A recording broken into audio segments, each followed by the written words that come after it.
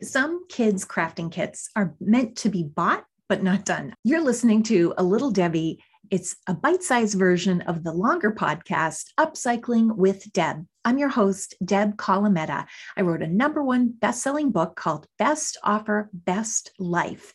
And you can get in touch with me and find out more information about the classes I offer, webinars or debinars by going to my website, www.thedebsite.com. I'm convinced some crafting kits are meant to be purchased, but not actually opened and completed. And how would they expect a 5 or 6-year-old to complete some of these junky kits? Give me a spool of plastic thread and beads and watch my daughter go to work. Give her a pack of Sharpies and a ream of paper that costs a few bucks at Target, and she will occupy herself for a long time. Give me a bath bomb making kit, and we'll both be in tears in about 20 minutes. So that being said, based on a recent experience, a crafting kit that I'd completely written off and was ready to give away reminded me, remember to try it again. Do you have a pot holder making kit that you bought maybe a year too soon for your child's skill level? Do you have a bunch of scrapbooking materials from the scrapbooking craze that was 10 or 15 years ago?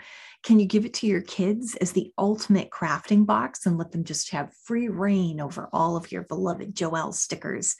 Did you buy the Melissa and Doug plastic stencils that were more appropriate for teething than tracing at the time when you purchased them?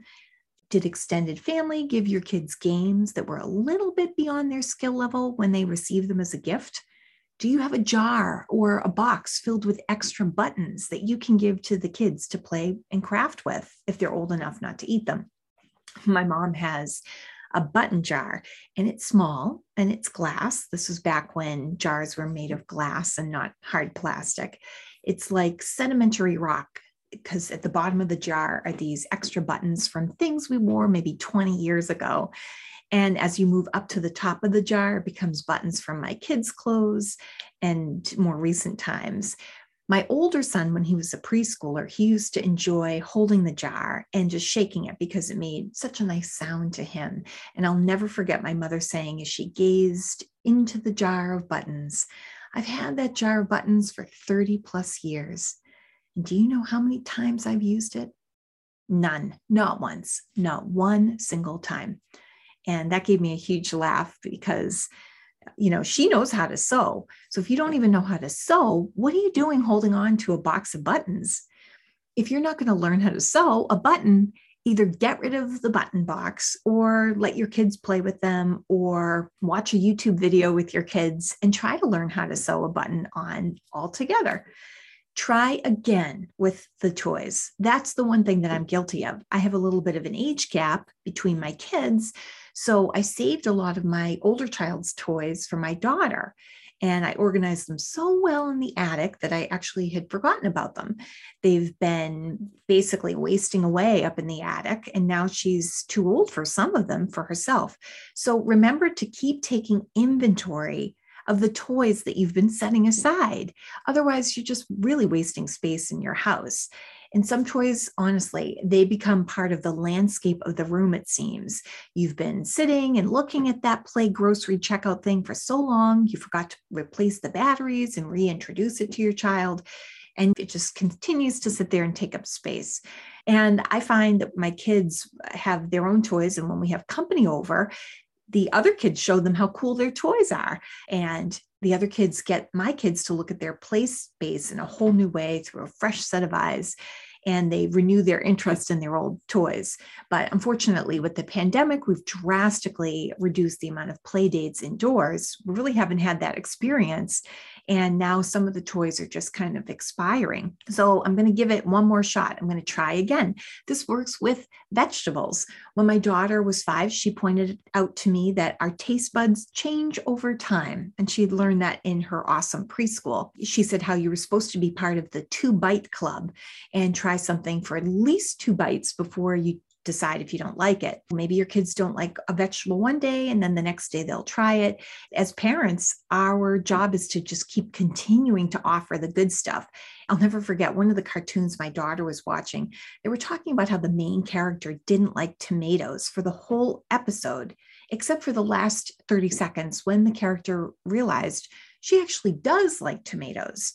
But unfortunately, for 22 minutes, my daughter listened to this indoctrination and the faults of tomatoes and how bad they were. She had been happily eating slices of tomato up to that point, but then seeing it on TV that the character didn't like it, she decided she didn't either. So the last 30 seconds wasn't enough to undo the damage of the first 22 minutes. It planted that bad seed in her head about the tomato seeds, pun intended. So I wanted to throw a rotten tomato at the TV myself. And anyway, for several years, she didn't like tomatoes. She wouldn't even try them. But then the other day, she said, hey, I think I'll try that. That looks really good. And now she likes them again, thank goodness. So you never know how they're going to change their minds. Don't write off tomatoes, another vegetable, or other toys for the rest of their little childhood. There is some value in exposing your kids to different vegetables and different methods of cooking them. Cook it up, realizing, you might end up throwing some of it away, but with nutrition, it ends up being worth it, just getting them to try it. The same is true with toys. Since you own them anyway, might as well try them again. But if you went through all of quarantine or all of summer vacation or all of Christmas vacation and nobody touched that craft or toy or kit or puzzle, you have permission. Give yourself permission to responsibly get it out of your space, give it to another child, or donate it. But first, my recommendation is before you get rid of it, just one more time, try it again, see if their interest is piqued, see if they stick with it. And if they don't want it, there's no issue. Just get rid of it responsibly.